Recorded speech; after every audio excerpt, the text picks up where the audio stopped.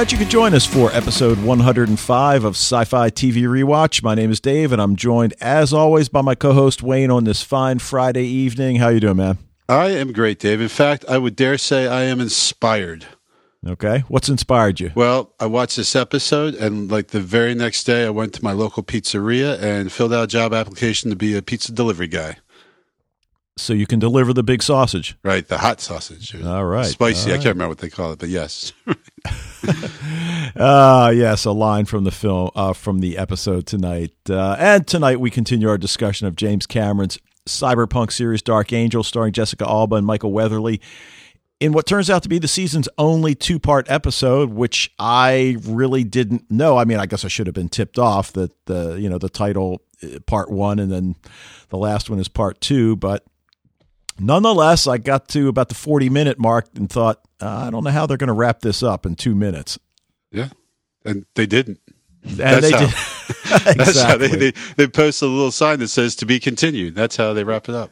Exactly. Well, listen, we'd love to hear from you guys via email at sci-fi-tvrewatch@gmail.com, the website sci-fi-tvrewatch.com, where you can leave a voicemail via the Speak Pipe tab. You can record your own audio clips, send the MP3 as an attachment, or just send us a tweet at Sci-Fi TV Rewatch, and hopefully you'll consider joining the Facebook group, Sci-Fi TV Rewatch, and join the discussions there. So, there's been a lot happening in the sci-fi world for sure. The new trailer for Star Wars, for one, which I still haven't seen. I was about to say, have you seen it yet?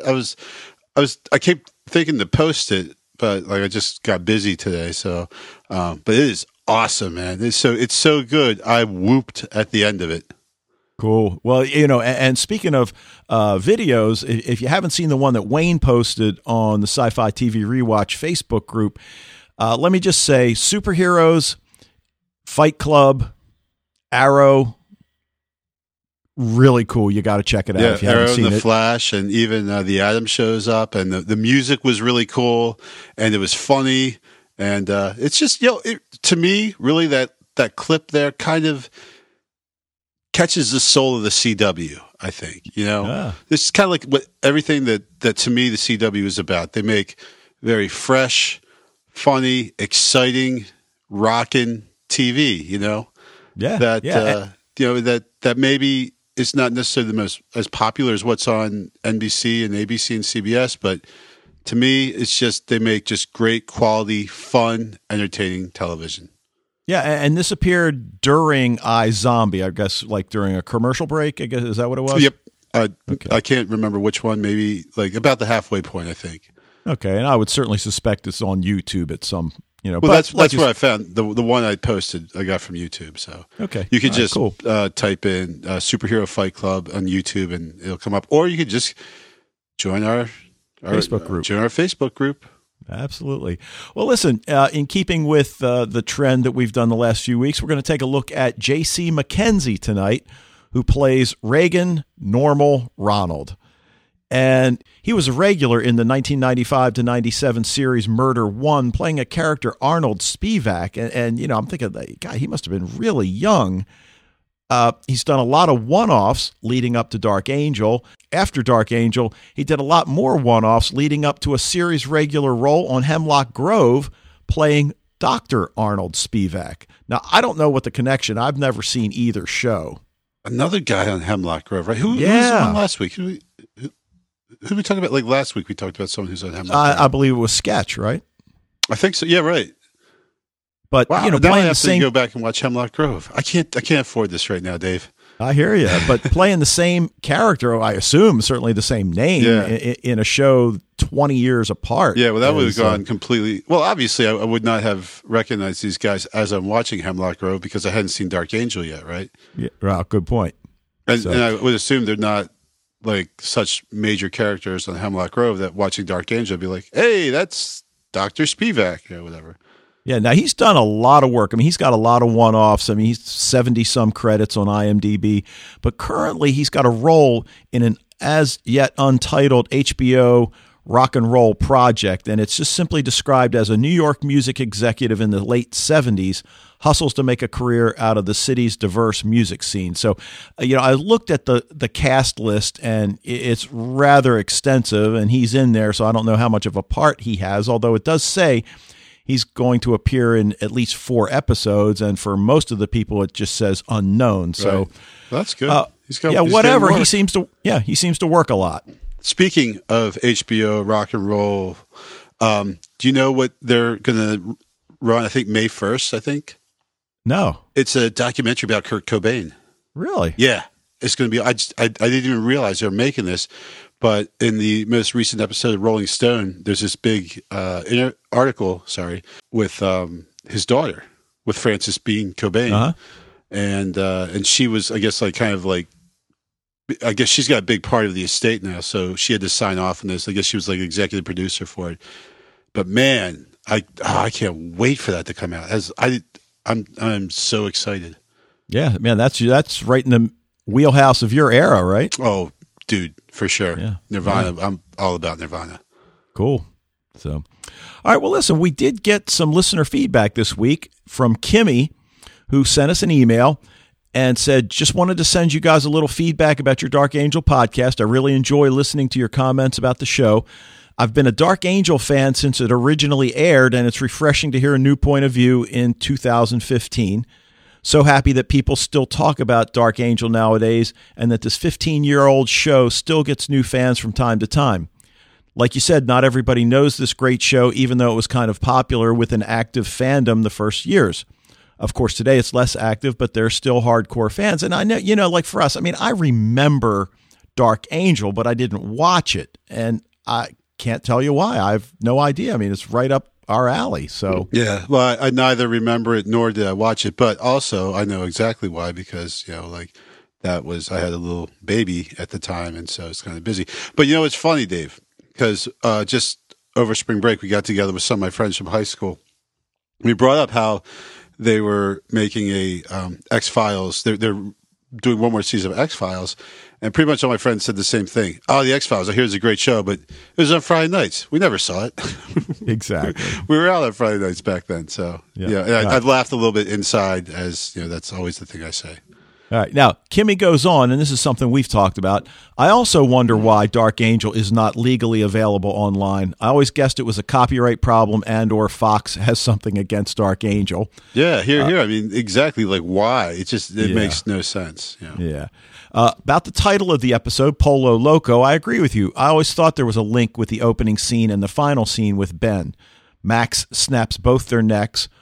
Polo for the chicken, and Loco referring to Ben, who went a little crazy since he's been out of Manticore, which is a good observation, which I didn't pick up at that time. Right.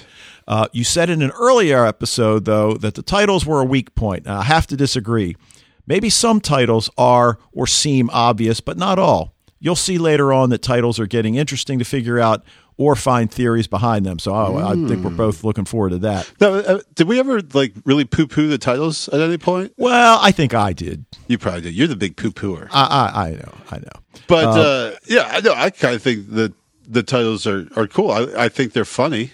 Like I said, I don't always see how they relate to the actual episode, but they're always funny and clever and witty. Well, early in the season, just like there were a lot of one-word titles, Heat, right, which let us know about Max's cycle, Red when we find out the Red series.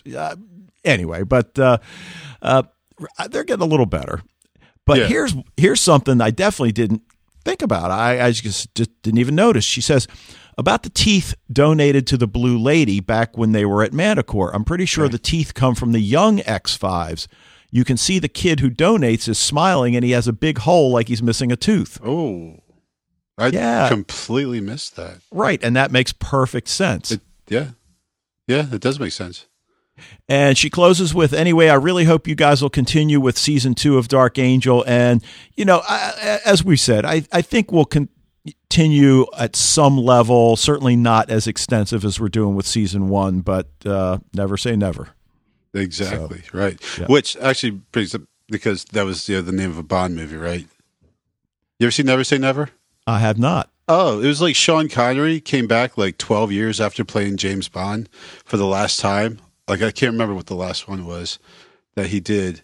But when he was finished it, he said, I'm never going to play James Bond ever again. And then like when we actually went for like my 14th birthday, I think my mom took me and a bunch of my friends to see Never Say Never Again.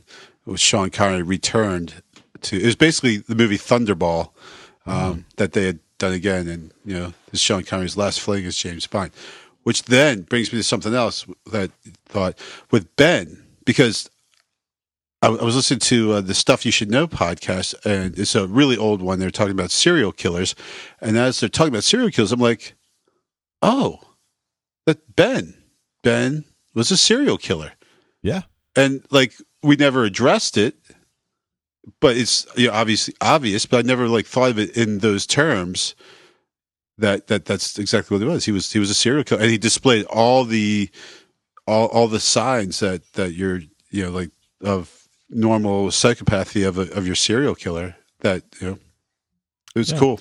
I mean, it's not cool, but I'm just saying, like, it just kind of like dawned on me, like, and you see it like then from him, like from a slightly different perspective, because especially since it's Jensen Ackles, like, I can't really not like Ben, right? I still throughout, no matter what he's doing, I kind of have some sympathy for him. But then now I think, oh my God, you're right. He was a serial killer. Maybe my sympathy's a little bit less when I think about it in those terms. So anyway. Either way, Kimmy, thanks so much for shooting us that email. And, we'd love to hear from you guys about Dark Angel or basically anything, but anything, please. Certainly Dark Angel. All right, well, why don't we get to tonight's episode? And it was episode 21 of season 1, entitled Meow Part 1, written by David Zabel, who did the episode Cream, which was the 5th episode. He also did episode 10, Out. He did the teleplay for episode 11, Red, and he did the story for episode 13, Rising. And it was directed by DJ Caruso, who directed the feature film I Am Number 4, which, made quite a bit of money worldwide. I've never seen it, but I've certainly heard of it. I haven't heard of it. Okay, and this one aired May 15th, 2001. So, opening scene, we've got Logan again on a video chat with Sebastian. Still can't get the exoskeleton working. And Sebastian tells him, you're either going to have to wait 12 to 14 weeks for a part to be delivered from Singapore, or get this processor yourself. And apparently he tells him it's something that's also used to control robotic arms in nuclear reactors, and Sebastian suggests he get Max to steal it for him. Right. He suggests very blatantly. Hey, and Sebastian also says, how did you get the money? Do we know how he got the money? We don't. I didn't notice any paintings missing, but right. Certainly I think that's going to be something that will, and who knows what he's got. I mean, you see how he lives. He's got a pretty nice penthouse right, there. But like as a writer, you have Sebastian ask that question, then the answer must be significant, right? True. So, yeah. But in this case, he doesn't spend any money. He gets Max to steal it for him. And obviously, Max still doesn't know about the exoskeleton, and Logan wants to keep it that way. And, secrets are never a good thing, but in this case, in the end, it turns out to be okay. Secrets are no fun. Secrets hurt someone. Yep. But obviously, his problem is he's just determined to walk. Max stops by, as she's been wont to do of late, wants to know if Logan has any food, and he's already concocted his cover story on how he's going to get her to go steal it. And he went with the go big or go home type philosophy, because that story is crazy. Oh, yeah, he's got this semi-elaborate lie about needing the chip from the armed nuclear warhead to prevent, I forget who he says. There's no semi about it. That is a very elaborate lie. Yeah, oh, yeah. Well, she says she'll do it while munching on an apple, and he tells her he's got a surprise for her later in the week. And did you pick up the vocabulary word she used? She says she could use a little mirth in her life. Oh, yeah, right. Yes. And I thought, oh, very good. That's good. Because I caught when he says, "Oh, there'll be an abundance of mirth." Right. Right. Yeah. Now, what I love is a scene where we don't know it's a dream. Right. And obviously we don't know. Max is being pursued by two soldiers. She disables one, takes the other one back to her room, starts telling him to undress. And I'm still thinking like, okay, she's going to, tie him up and that's just going to give her more time to get away or do whatever. And the next thing you know, she gets on top of him, sees Logan's face, hears his voice, which wakes her up from the dream. And we realize it's cycle time. She's in heat. Yeah, I actually kind of suspected it already because when she was back at Logan's place, she's like, I'm hot. It's like, it's hot in here. She takes her jacket off and everything, which at first I thought was an excuse just, for her to take her jacket off. But then I thought, oh, wait, I wonder if she's in heat again. And then, then when she starts telling the guy to undress, I didn't think it was a dream, but I thought, oh, well, now she's definitely in heat, right? But then when they turn it into a dream, whenever they do that, when it's something that could be a dream or it could be real, we're not sure. Whenever they throw the big thing in there that shows you it's definitely a dream, it's always kind of funny, right? And all of a sudden it being Logan who tells her directly, you're dreaming. Yeah, that was funny. Yeah, I found it kind of interesting how the writers in this episode kind of parallel Max's being in heat as a result of her feline DNA with her desire and Logan's desire, for that matter, to get closer to each other, and all the problems that accompany it.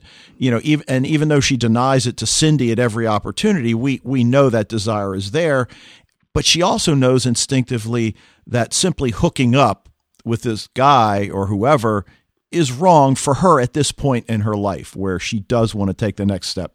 Right. I think we've talked about this before where, she's not really, she's sexy, but she's not really sexual, like we haven't seen her except for I think the one time really hook up with someone, and that didn't work out because the guy passed out. Right. Right. Sure.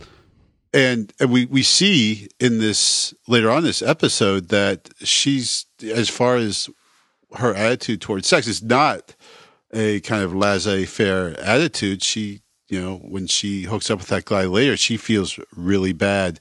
So she kind of she's actually quite conservative as far as her sexuality goes, it seems to me. Yeah, no, I agree. Yeah. Now the interesting thing, we see Cindy wearing braided pigtails. Right. That was funny. And now, obviously, we, the viewers, we know about Max's cycles and going into heat. So, this explanation that she gives Cindy, I think is still necessary because it lets Cindy know one more thing about her Manticore background. And she tells her, if you see me going to the dark side, smack me really hard in the face. That's the only thing that works. And then, of course, Max observes some workmen down in the street and starts verbalizing their attributes. And Cindy warns her, don't make me put the smack down on your ass.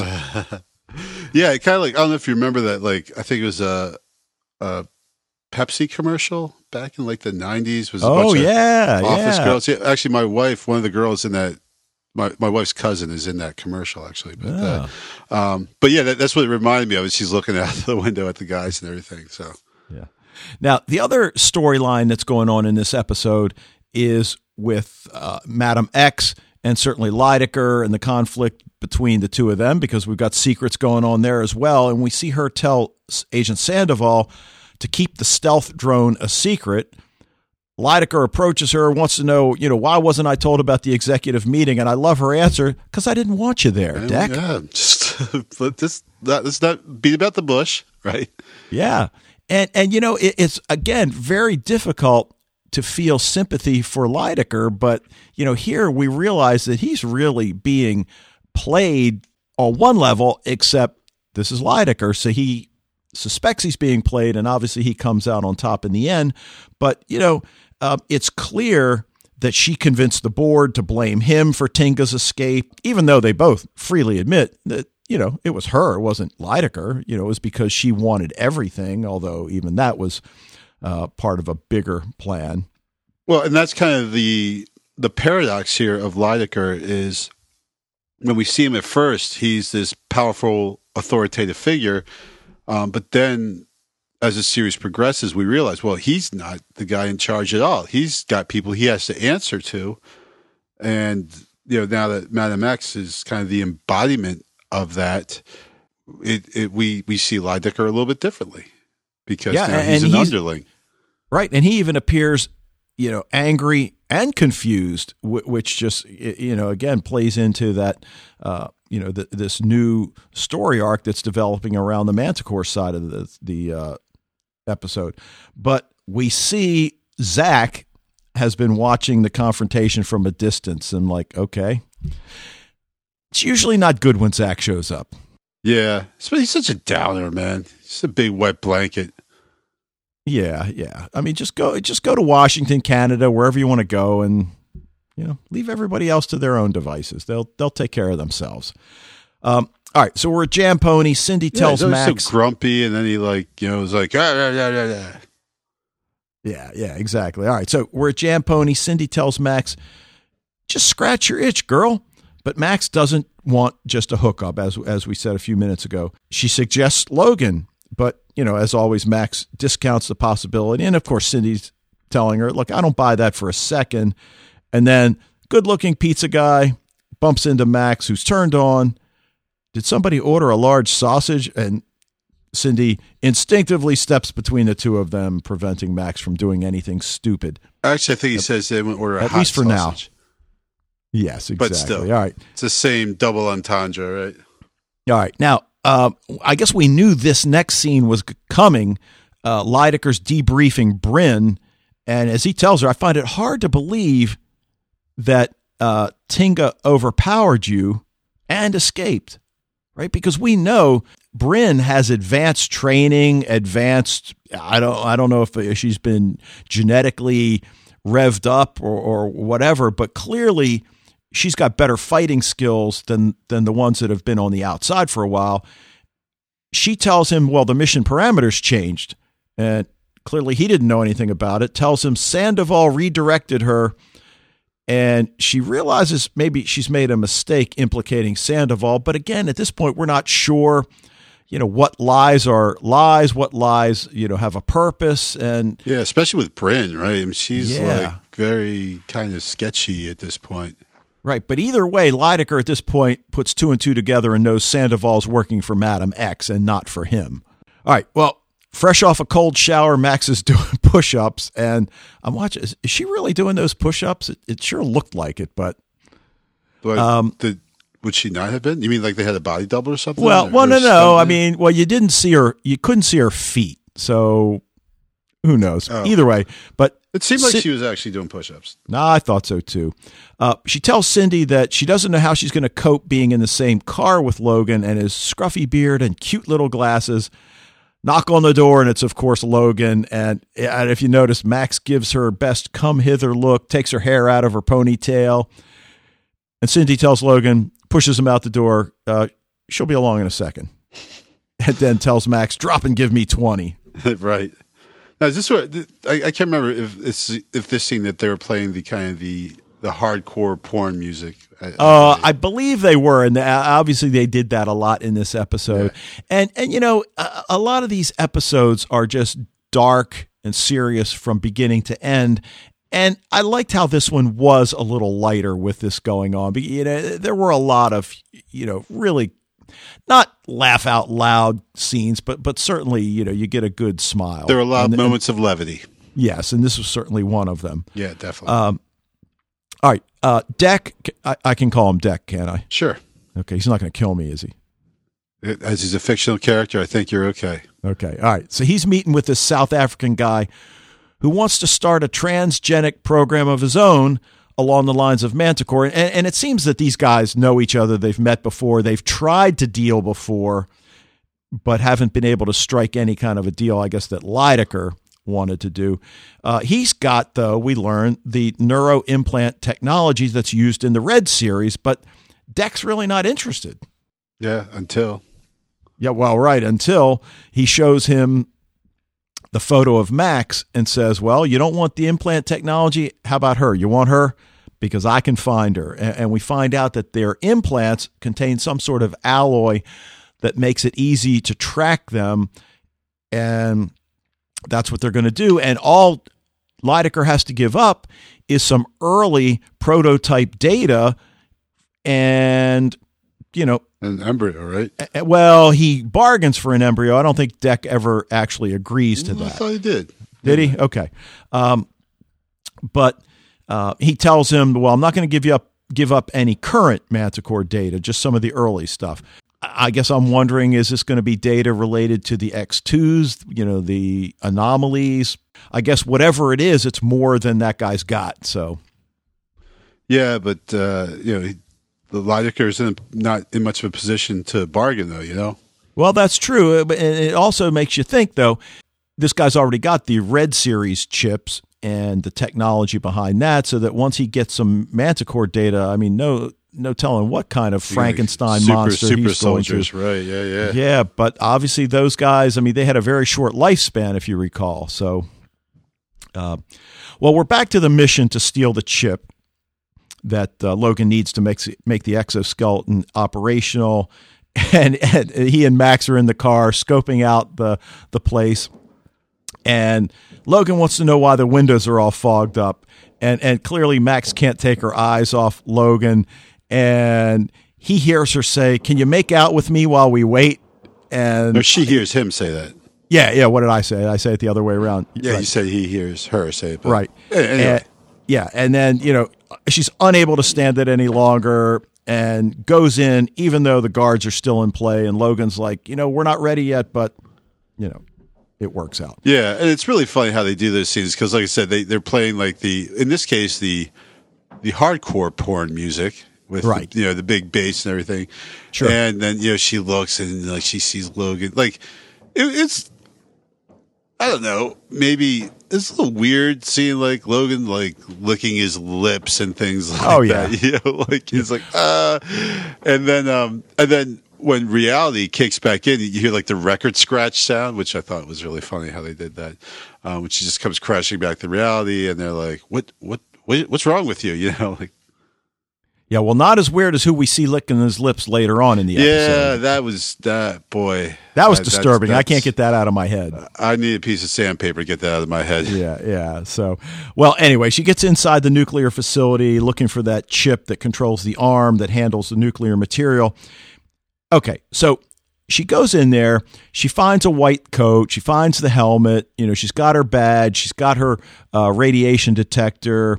Nobody questions her. She gets the chip. Why the hell does she take off the white suit and run right past the other workers? It's like, did you want to get caught? Or is this just she's not thinking clearly because of being in heat? Well, she hears the guy over saying, like, there was no inspector today or something like that. And well, I understand that, but it was still... Right. But, I mean, she has to run anyway, I guess, so she figures she might as well. I don't know. Well, anyway, she's standing on the ledge. She's out there, and she looks down, and she's thinking, like, really? I got to jump into the water. But it's she like, does. Really? I got to jump into the water that's probably dripping with nuclear waste. Well, good point. I didn't even think of that. That's all I can think about. Like, don't jump in the water. Just let him capture you. Don't jump in there.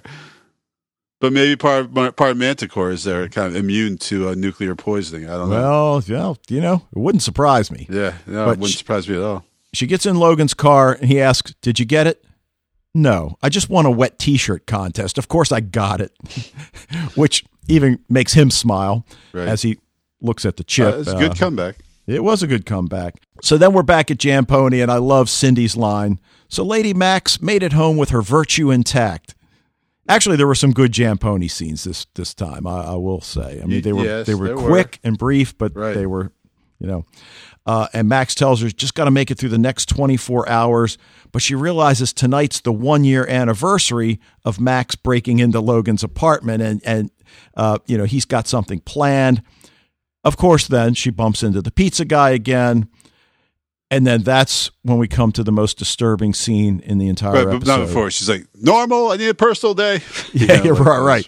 So she goes in to tell him that she needs that personal day. And he's in there in his wife beater, cleaning a spot on his shirt. And, of course, Max is eyeing him like a piece of meat. The camera zooms into his muscles. His chest seems to swell a little bit. And the lips, licking the lips again. Exactly. Next thing you know, she throws him against the wall, and we're thinking like, oh, my God, really? Cindy comes in, pulls him apart, and punches Max in the face. Classic. Yeah, so we didn't think Cindy was actually going to have to slap her, but she did. Yeah. I certainly didn't think she was. I remember she said, slap me if I go to the dark side. And so this is, in Cindy's opinion, going to the dark side, right? Hey, it doesn't get any darker than normal. Yeah. All right, well, Sandoval comes to Lydecker for a signature. And I think we all know once we realize he's got to sign it with a pen, Lydecker's going to switch pens, which he obviously does. We just assume, and rightly so, that Sandoval's leaving with a pen that has either a listening device or a tracking device or both. Which then begs the question, was that Lydecker's big plan? Was carry around the pen all day in the hopes that Sandoval would come up to him with something to sign? Well, I think he just has it on hand in his desk. I mean, Okay. But he learns that she knows about his dealings with the South Africans and thinks he's desperate to salvage his reputation, I guess, after, losing Tinga. And then he hears her say, I was hoping it wouldn't come to this. And I've got in my notes, liar. Yeah, right. and she tells Sandoval that Lydecker's going to need to be contained. It's for the good of Manticore. Set up the drone, and then hands him a photo of Lydecker. I'm like, wow, okay. Is power play or what? Yeah, big time. But not so quick. It's Lydecker. Right. Oh, we know Lydecker's got, well, just the fact that we know he's listening into this conversation, then we know that he has power over them because he knows that they're plotting against him. He knows pretty much how they're going to do it. And so, he's got the upper hand. Yeah, exactly. All right, well, we find Logan's finally got the exoskeleton working, seems pretty pleased as he takes his first steps. Meanwhile, and again, I love the way they juxtaposed the two characters in this episode. We see Max acting like a junkie trying to kick a habit, ends up calling Logan to cancel their dinner plans. And then she says, I'm going to put 600 cc's of power between my legs. Right. Okay. How about the words she's spelling out in that little Scrabble game they're playing? Oh, yeah. She spelled out hung, prick. Right. And then the best one was you could see, like, she had the P, the E, and the I believe. And okay. We know what word she was about to spell, but of course Right. they can't show that one on television. Well, and Cindy wouldn't speak it either.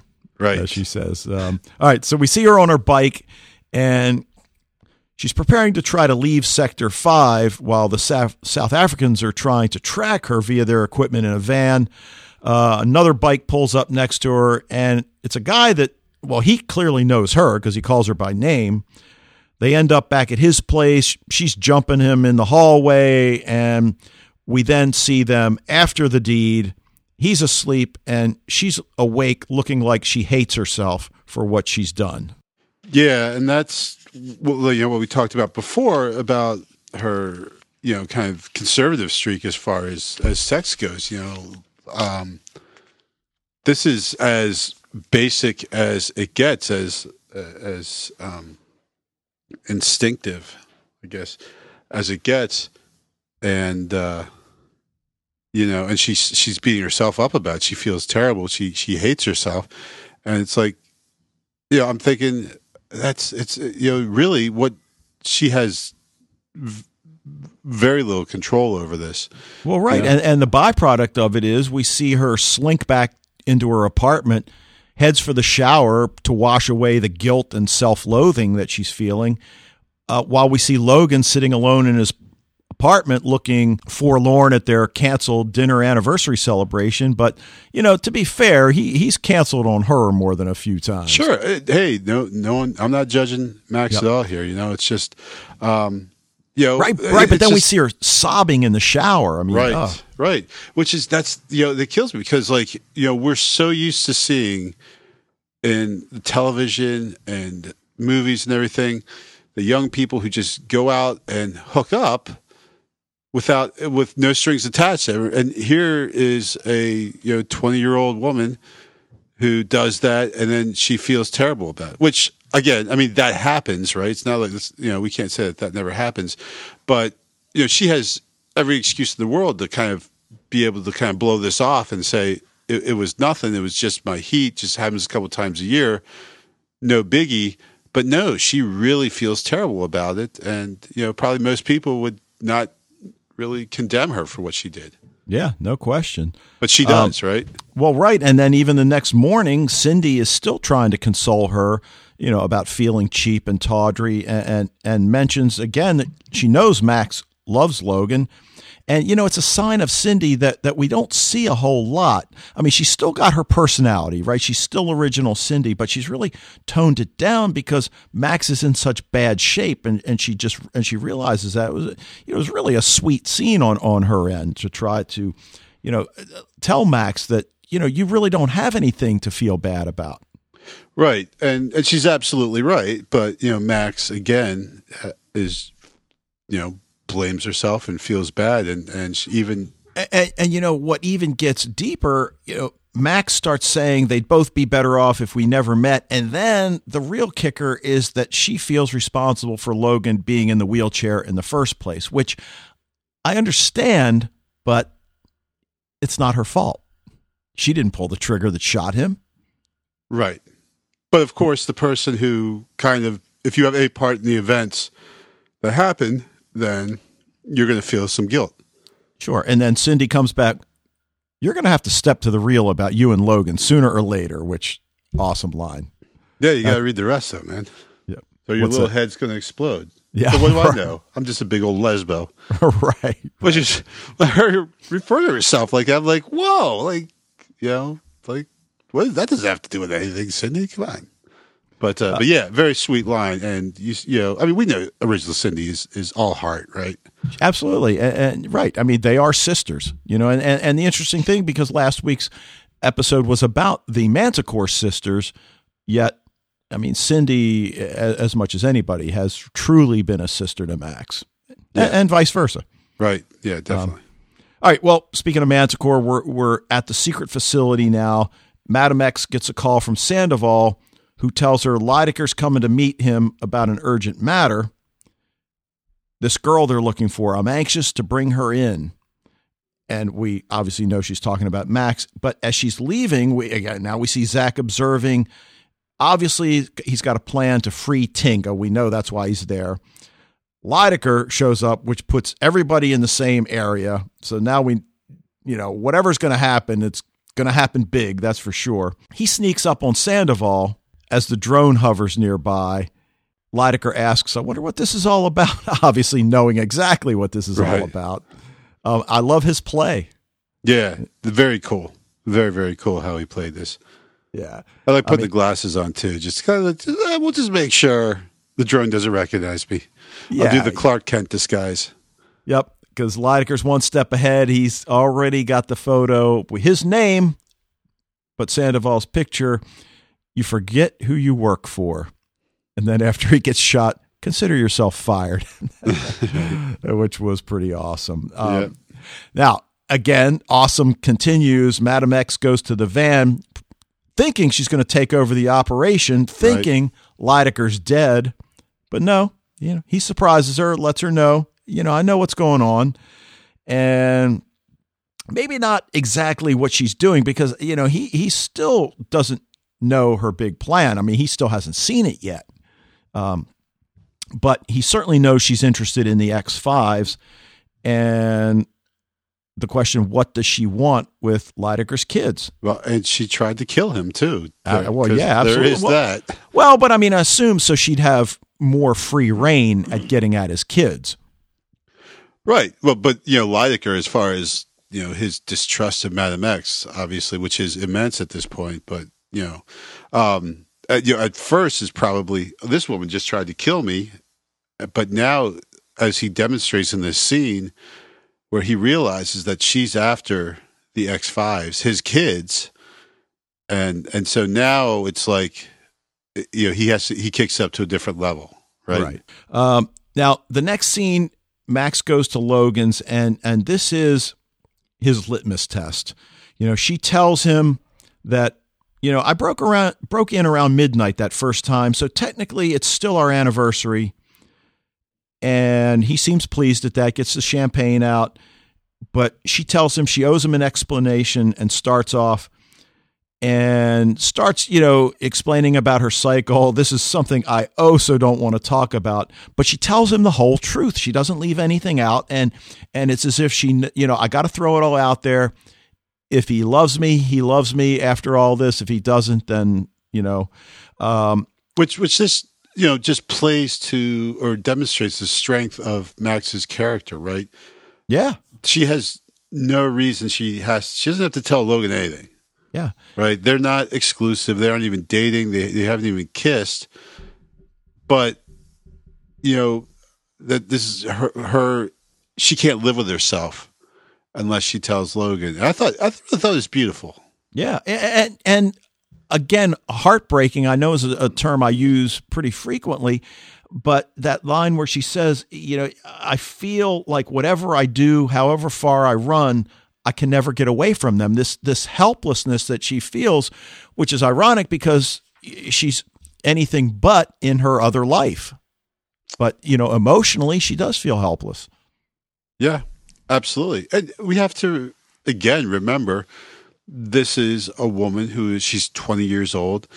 A lot of her life was spent, like half her life she spent in this, separated from the outer world and having no knowledge of anything out there. And the other half, she's running around on her own, running away from danger all on her own. And so her life experiences, she probably has never really had time for love at all. I mean, we know this is like really the first time in her life she stopped in one place long enough to establish relationships with people. So, yeah, this is all absolutely brand new to her. She's like almost like a 15-year-old high school freshman or something, like just trying to deal with these things for the very first time. Yeah. Yeah. Well, Logan gets out of the chair, courtesy of our crazy friend Phil, tells her she's got nothing to be sorry or ashamed for. So obviously he passes the first test, but immediately his electronics go haywire. He falls, obviously upset. Right. But not before, we're like, okay, here, this is it. This is the kiss for sure. Well, right. And she kneels down next to him and she tells him. Before that, they're about to kiss when the exoskeleton fails. Oh, yeah. But then, she kneels down and tells him the same exact thing he told her. You've got nothing to be sorry about or ashamed for. It was never about you being able to walk. And then they kiss, finally. And right. At this point, I think it was the soft porn music was playing this time around. Right. Whereas the hardcore porn music that was playing for all the other sexually tinged scenes. Right. And he says maybe they should wait until she's herself. And then her line, this isn't Manticore, this is me. And then, are you freaking kidding me? Yep. Really? Oh, Zach, the CB. Oh, man. Good. I tell you, that dude is the wettest of the wet blankets, man. He is just a big bummer wherever he goes. Looks like I caught you at a bad time. But, if you don't want to go save Tinga, I understand you might have something better to do. Yeah, you self-righteous prick. Get out of here. Oh, yeah, that's what Logan's thinking. It's like, dude, out of all the people to walk in right now, you are the worst. Oh, my goodness. I knew you hated that. I'm like, Vince's been waiting for this for 20-some episodes. Yeah, but I mean, right now. I was, but I did have my payoff, at least a little bit. So, Lydeker's still striking out, trying to scan for Max. They're going from sector to sector. We learned that Sector 9 is the high-rise district, which I guess is where Logan lives. I was like, how come they can't just scan? I guess they need to focus their scan somehow. They could only do it sector by sector because the one, they almost had her in the one sector, but she got through the checkpoint, which I didn't realize Jamponi had so much pull at the checkpoints, right? Yeah, right. It's like Jamponi. Going through. Going through. Okay. I don't need to check your ID. Right. So in my mind, this is very sketchy technology that they're using to track her down. Yeah, well. Just saying. I hear you. Zach's been doing recon, suspects that Tinga's being held at this research facility, but clearly he has no idea of the depth of what they're doing to her. Max is en route. Lydeker picks up her signature at that point, so we know everything's coming together. And of course, this is about the point where I realize They're not going to tie this one up in the next 3 minutes. Logan is on comms with her via a Chinese satellite that he's hacked into and forwards to them. Zach and Max get into position. Lydeker's close to deploying his team. Zach gives Max the handgun, which obviously she balks at taking. I was a little surprised she took it, of course, until like 2 seconds later, she just throws it on the ground. But yeah, it was surprising that she took it in the first place. So, yeah. I think that was just to basically shut him up and get him going. Right. But Lydeker's team gets there. Zach gets shot in the leg. It almost looked like shot in the kneecap because he's hurting. Logan tells Max, get out. Lydeker's convoy's there. And unfortunately, at that point, she gets in there and she's just literally stunned by what she sees in the tank, which is, of course, Tinga and all of those hoses attached to, multiple points on her body. Just devastated. I mean, at that point. And which, it's kind of funny. I really like how they played it because we know what she's looking at because we've seen it already, right? Right. Yes. So, so the camera doesn't have to show us what she's looking at. It can just give us completely her reaction. Right. And so I thought that was really very cleverly done how they did that. Yeah. And maybe not stunned as much, but then Lydeker recognizes the dead guys as Manticore's special ops unit, and he asks, under whose orders is this facility being guarded? He's like, WTF, man. Like, what is this? I come here looking for Max, and I'm finding dead Manticore guys on the ground. Like, what's going on? Yeah, and then in perhaps the most dramatic scene in the entire episode, Max smashes the enclosure holding Tinga as Lydeker and his men enter the room.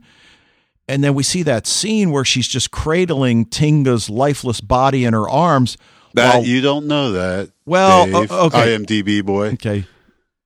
Apparently lifeless body in her arms. I didn't look. But Lydeker is looking on. Lydeker's looking on just as horrified at what he sees. Yeah.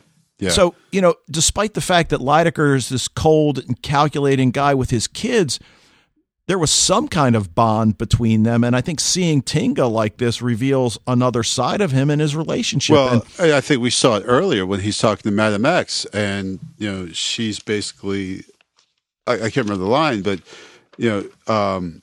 she says, you don't know how important your kids are to me. And he says, no, but I'm beginning to get an idea. And we kind of see Papa Bear there starting to come out a little bit. Like, he's like, oh, now I get it. You really want to use and exploit these kids. No.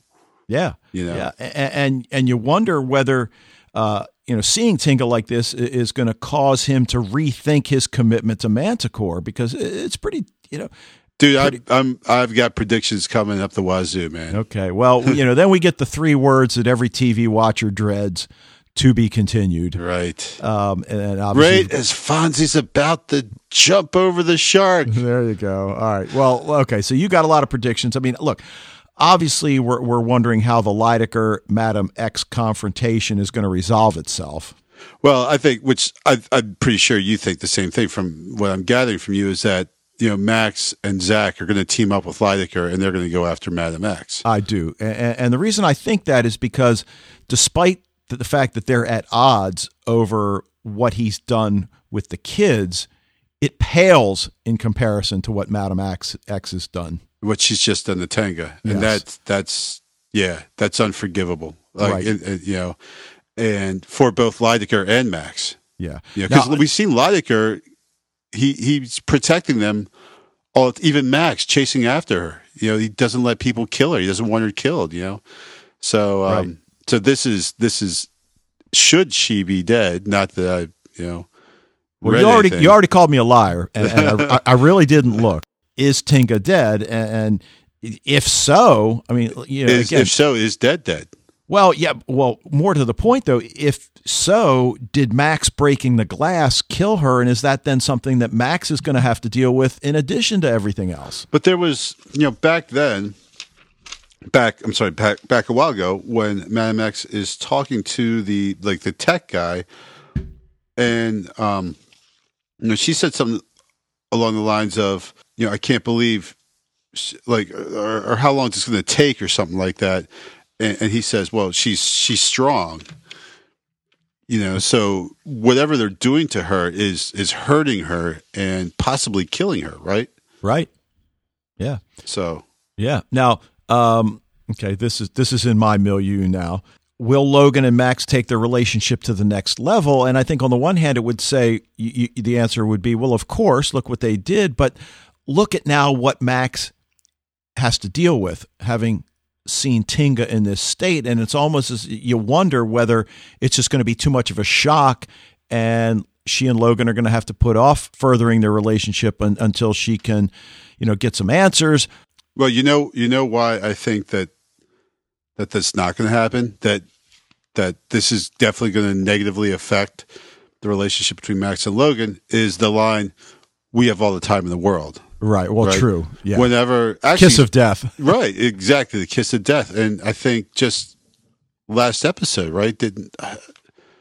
Someone said that to someone sometime in this show, I think. But anyway, I mean, you get it. It's a kiss of death. When they say something like that, it's obviously an ironic statement. No, you don't. This is your one moment, and if you don't take it, it's never going to happen again. So I'm pretty sure that whatever happens next is going to very much negatively affect Max's and Logan's relationship. Yeah. Or she'll just move in with him.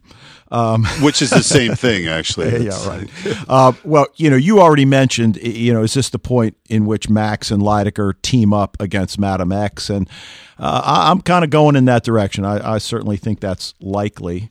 But so what else? Anything else that I'm forgetting? That a possibility? You said you got some predictions. No, when I said I had big I don't have like a lot of them. It's just like the big one that I think we're going to see the alliance of Lydecker and Zach and Max. Yeah, and it'll be really interesting. I mean, it's funny because I think, as we've said, we're not going to commit to doing a full blown evaluation of each Dark Angel episode in season 2, even though we're going to probably watch the show and talk about it from time to time, on a much smaller scale. But I mean, it really is exciting. I mean, you think about where the show looks like it's going to head for season 2. So yeah. Again, just it's I love shows that step it up like this, which almost every show does, right? They step it up in the last couple episodes, but not all of them do it very successfully. And I think Dark Angel is doing a really good job of kind of ramping up the intensity, but still not taking it to the area of like ludicrousness, Anyway, you got anything else you want to throw out there about this one? No, I don't think so. Okay. Just wow. It's like, here we are, 21 in, 1 to go. And it doesn't seem like that long ago we started this journey. Well, yeah, because we had Lost Girl in the middle of it, it's kind of but you're right. It's surprising that we're here already because again, I think more of it, not so much, oh, geez, we just started doing this yesterday because we've been doing it a while now. But it's this idea of like, now you get to the end and the so many things are happening the last 4 or 5 episodes, and the story arc has been kind of like been just jammed forward so much. It's just kind of crazy. Well, right, and I mean, we've got a pretty big cliffhanger in this penultimate episode, and what are we going to get next week? So I'm looking forward to it, and I know you are. So Yep. Well, listen, thanks for joining us tonight. We'd love to hear from you about Dark Angel or anything else you think we should be watching. We'd like to encourage you to join the Facebook group, and if you're already a member, spread the word. Emails to sci-fi TV rewatch @gmail.com or voicemails via SpeakPipe, which you can access through the Sci-Fi TV Rewatch website. And we'll be back next week to discuss the Dark Angel Season 1 finale, Episode 22, titled And Jesus Brought a Casserole Part 2. But until then... Dave, I know you're a big shipper. And I know you're upset about Felicity on Arrow. And all I can say is, like, damn, I didn't know your condition was that bad, Dave.